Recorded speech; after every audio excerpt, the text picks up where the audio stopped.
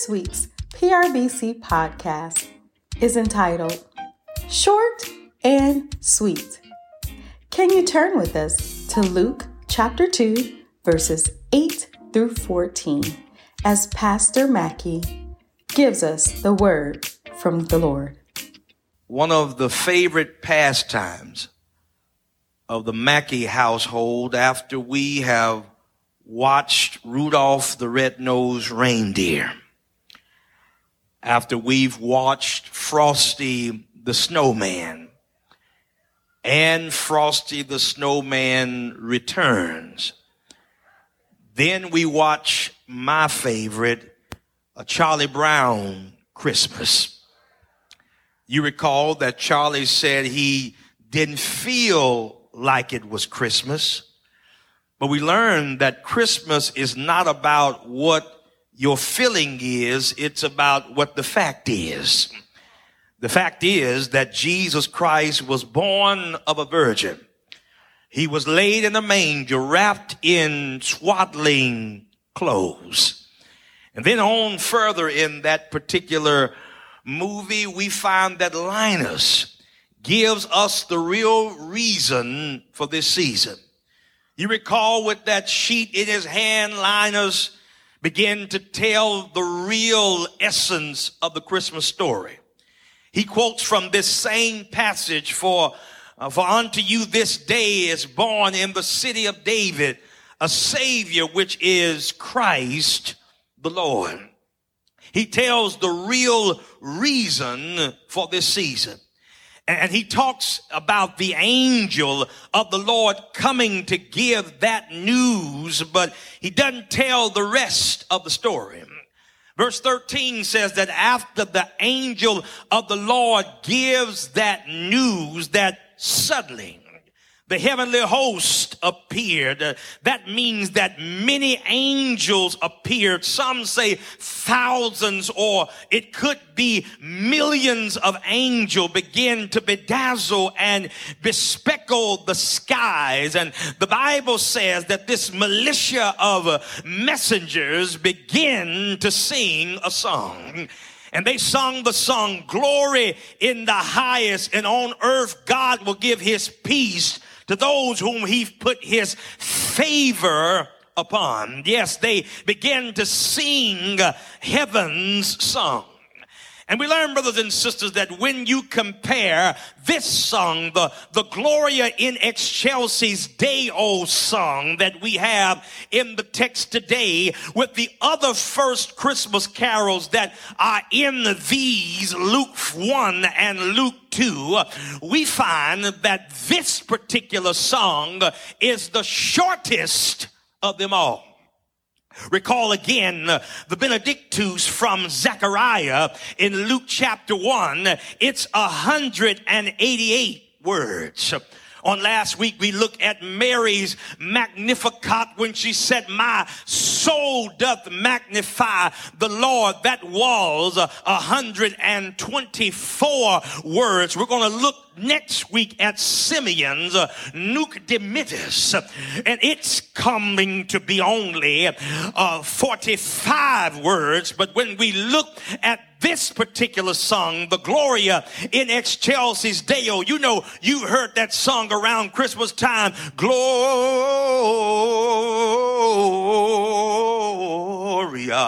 in Excelsis Deo. It comes here.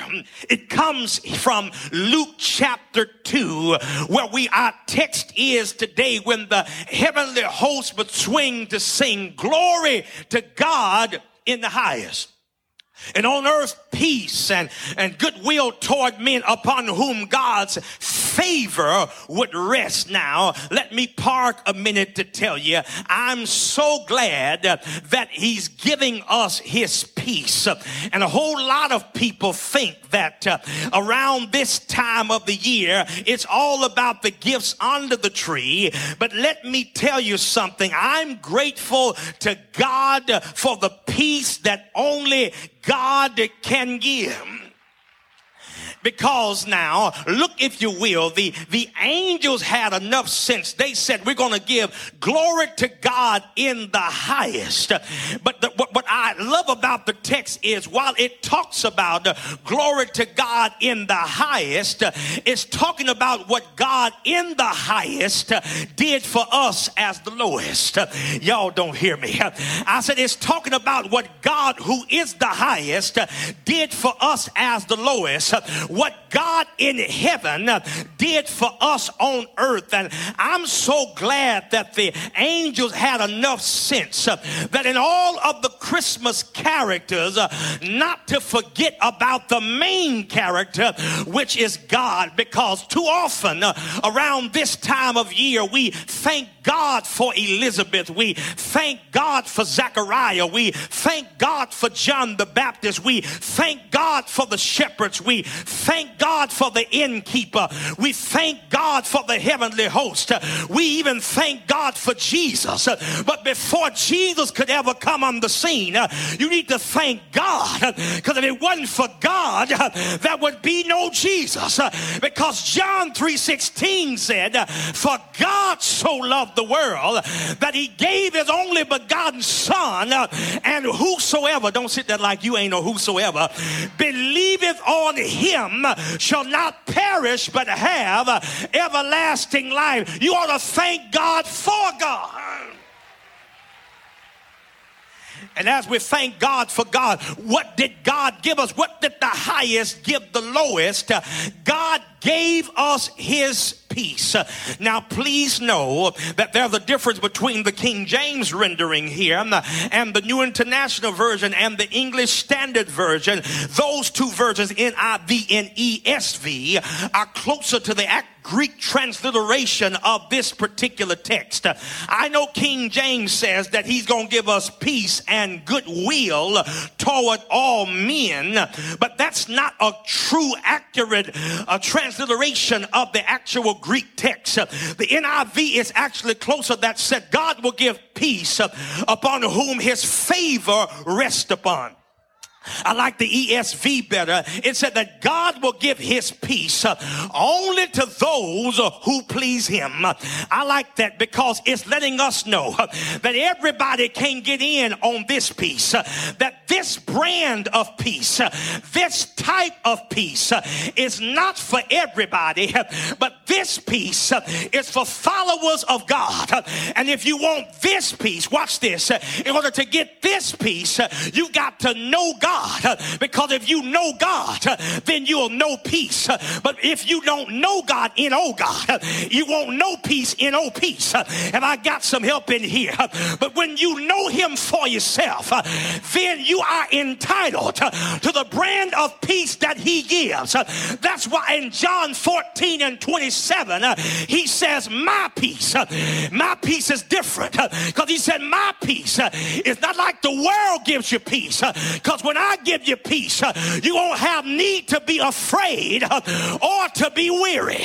And I know some of y'all think that in order for you to have peace, you got to have a peace.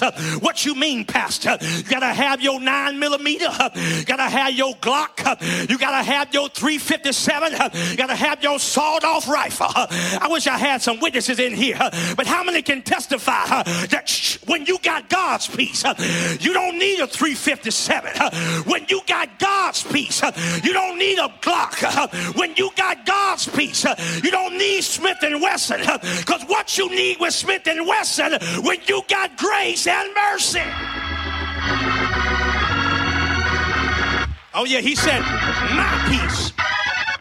It's only reserved for a group of people, because contextually when he gives his peace, he's saying it to his disciples, to his followers. He was not saying it to everybody. He was saying it only to a particular group of people. And it's important that you know that if you're going to understand this piece, there are some pieces to this piece.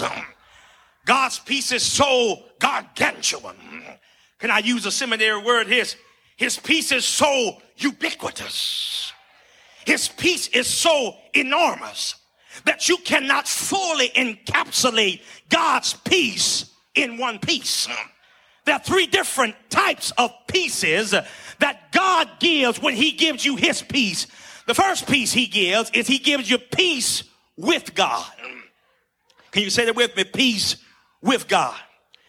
So you need peace with God because Isaiah 59:2 says at one point that sin separated us from God. So much so, watch this, that God hid his face from us. You know when you don't like something or you don't like somebody? Oh, come on, get real with me for a minute. You try to keep your distance. You try to stay away from them. God didn't like us so much because of our multitude of sins that he tried to hide his face from us. Thank God when you cross the suspension bridge from the Old Testament to the New Testament and go to Romans chapter 5 verse 10, that corroborates the claim again that we are and were enemies with God. But thank God that's not the end of the story, because you got to put it in reverse and go from Romans 5:10 up to Romans 5:8 that said, but God commended his love to us, that while we were yet sinners, Christ died for us. Because when you go up to Romans 5:1, it says, therefore. And I was taught in seminary that when you see the word therefore, you need to see what is therefore. It said, therefore, we have been justified by faith. And now we have peace with God through our Lord and Savior, Jesus Christ. Because in other words, when we were enemies with God, the only thing that could appease the wrath of God was the blood of one who was holy and infinite. Watch this. When you look at the Old Testament sacrificial system, the lamb was holy, but it wasn't infinite. The bull was holy, but it wasn't infinite. The goat was holy. It was set apart, but it wasn't infinite. The only person that could fit the bill, whose blood was both holy and infinite, was our Lord and Savior, Jesus Christ. And when he died for our sin on that cross, when his blood began to spill and atone for our sins forevermore, the Bible says in Hebrews 9:22, without the shedding of blood, there's no payment, there's no remission for sin. And because of his blood, I'm now an heir and joint heir with Jesus Christ, and I used to be his enemy. Now, one of my greatest critiques is my son, Micah. When we left last week, he said, Dad, you closed your sermon by talking about joy, when last week's emphasis was peace.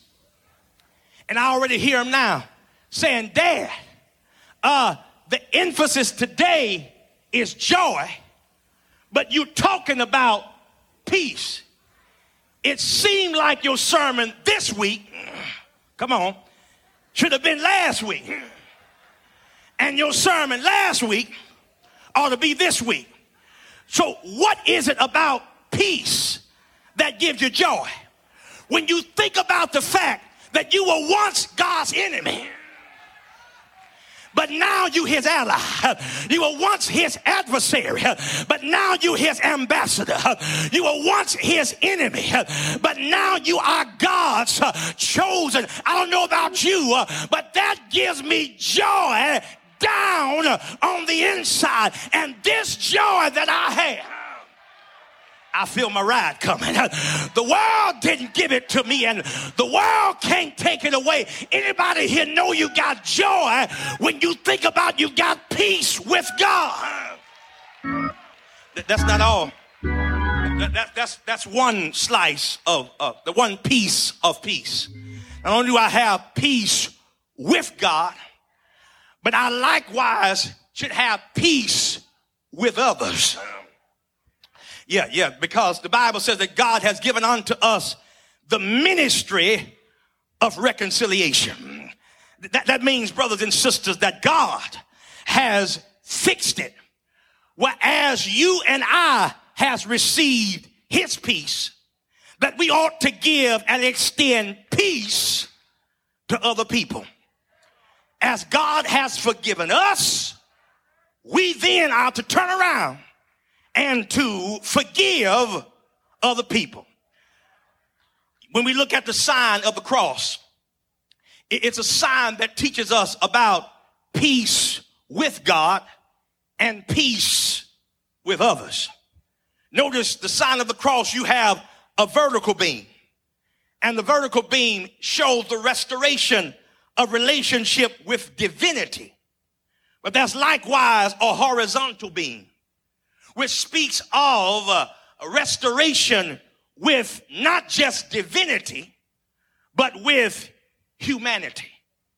And you have folk walking around that claim they're Christian, claim they're followers of Jesus, wearing what we call in today's nomenclature a Jesus piece, which is the sign of the cross. But that same person that's wearing the sign of the cross can praise God for the vertical beam, but is doing nothing to restore relationship with others on the horizontal beam. And whenever you do that, watch this, you reduce the cross from a cross to a cane. And church family, I don't know about you, but Jesus didn't have to come and die for our sin for us to reduce the cross to nothing but a cane. If God forgave us, by golly, we ought to forgive others just as God has forgiven us. And listen, don't you fake the funk around this season, talking about it's a season of peace, and then you stand in the outs with your other brothers and sisters, all of us in here. It's getting quiet now. See how my amen just went out that window right there?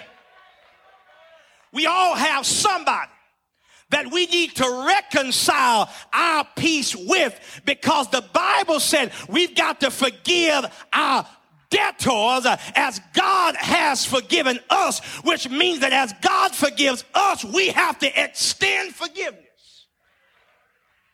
I got a few more amens on this side to other people. Oh yeah, brothers and sisters, because men are most like beasts when we kill others. Men are most like men when we judge others. But men are most like God when we forgive one another. When I think about the forgiveness we ought to give, it reminds me of a boy who had hard times with his mother. His mama was one of those sweet, mean mamas. Y'all know what a sweet, mean mama is. They'll give you anything in the world, but say something they don't like. I brought you in this world. I see some of y'all had a mama like mine. And I'll take you out of this world.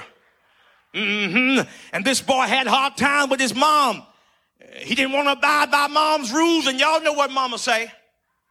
If you ain't going to abide by my rules, you can hit the door. You can get to stepping. You can get out of my house. The boy didn't waste no time. He gathered his belongings, got out of town, and began to start having a good time. But how many knows that all good things comes to an end? Boy lost his job. Boy lost his friends. The boy didn't have any money. But you remember, he didn't have money, but he still had a mama. He got on the email. He emailed his mom and said, Mama, I'm sorry. I've lost my job. I've lost my friends. I want you to forgive me. And that was a side of railroad tracks on the back of the house where the mama stayed. And said, Mama, I'm coming home tomorrow.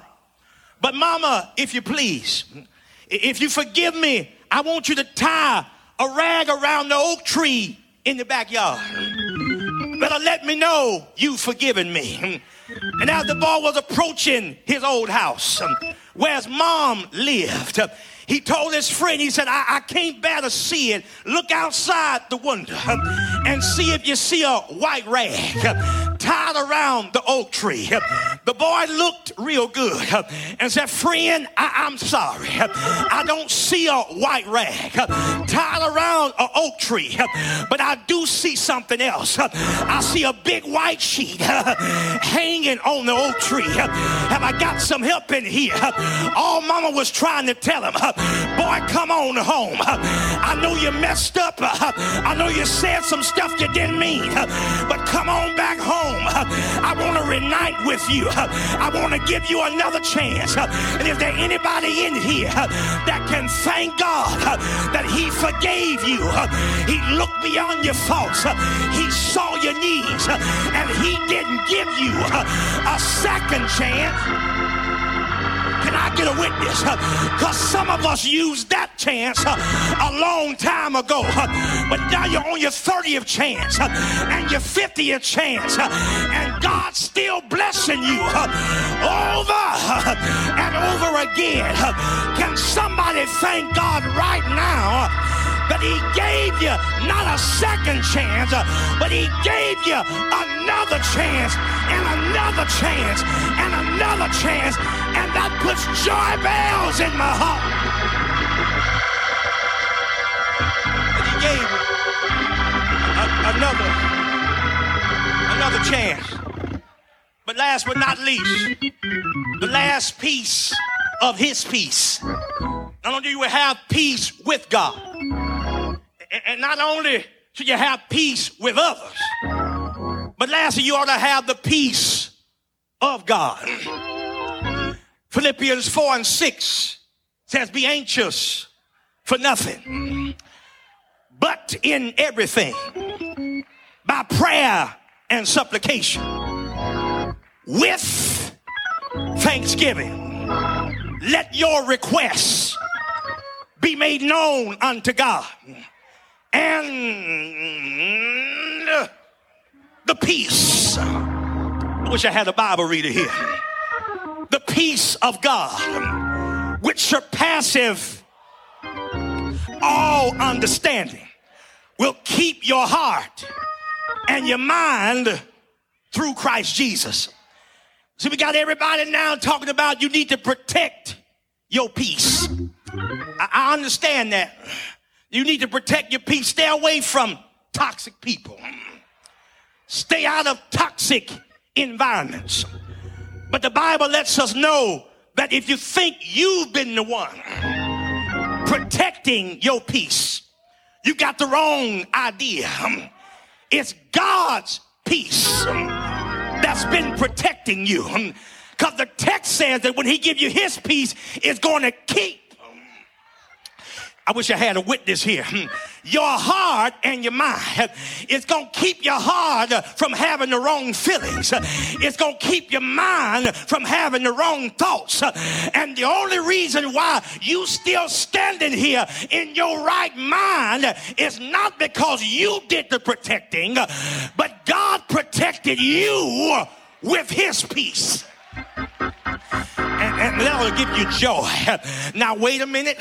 Some of y'all didn't shout because you've forgotten what the peace of God is. See, the peace of God does not mean that you don't have problems. The peace of God does not mean you won't have burdens. The peace of God does not mean, hear my mint, y'all, you don't have bereavement.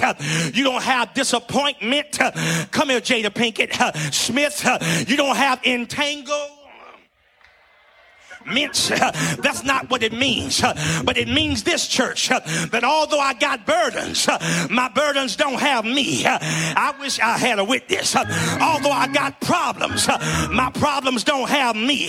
Although I've got disappointments, my disappointments, I'm going now to the airport, y'all, don't have me.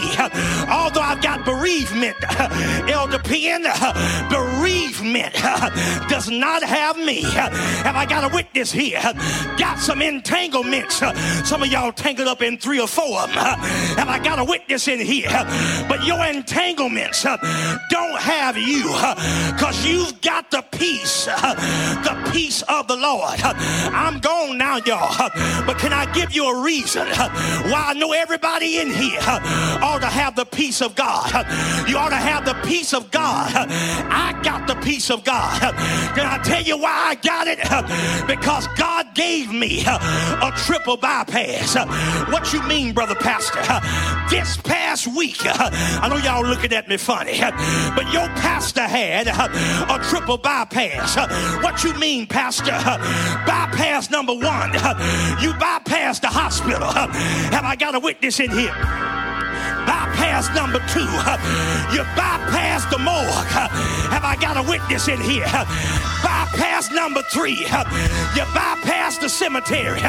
Is there anybody here, as your pastor gets out of here, that can give God glory that you got a triple bypass and can say, thank you, I should have been dead, sleeping in my grave, but the Lord, he gave me a triple bypass. Can I get a witness in here? I hear some of y'all saying, he gave me a quadruple bypass. I bypassed the cemetery, I bypassed the morgue, I bypassed the hospital, I bypassed the jail. Is there anybody that'll be real in this place that will testify? If it had not been, for the Lord on my side, where would I be? I'm trying to leave you, but is there anybody here know you got some joy when you look back over your triple bypass, over your quadruple bypass, and say, neighbor, excuse me if I give God glory, cause neighbor, I got joy, cause weeping may endure for a night, but joy is coming in the morning. Anybody got it? Anybody got it? Shout yeah! I don't hear enough folk out there. Shout yeah!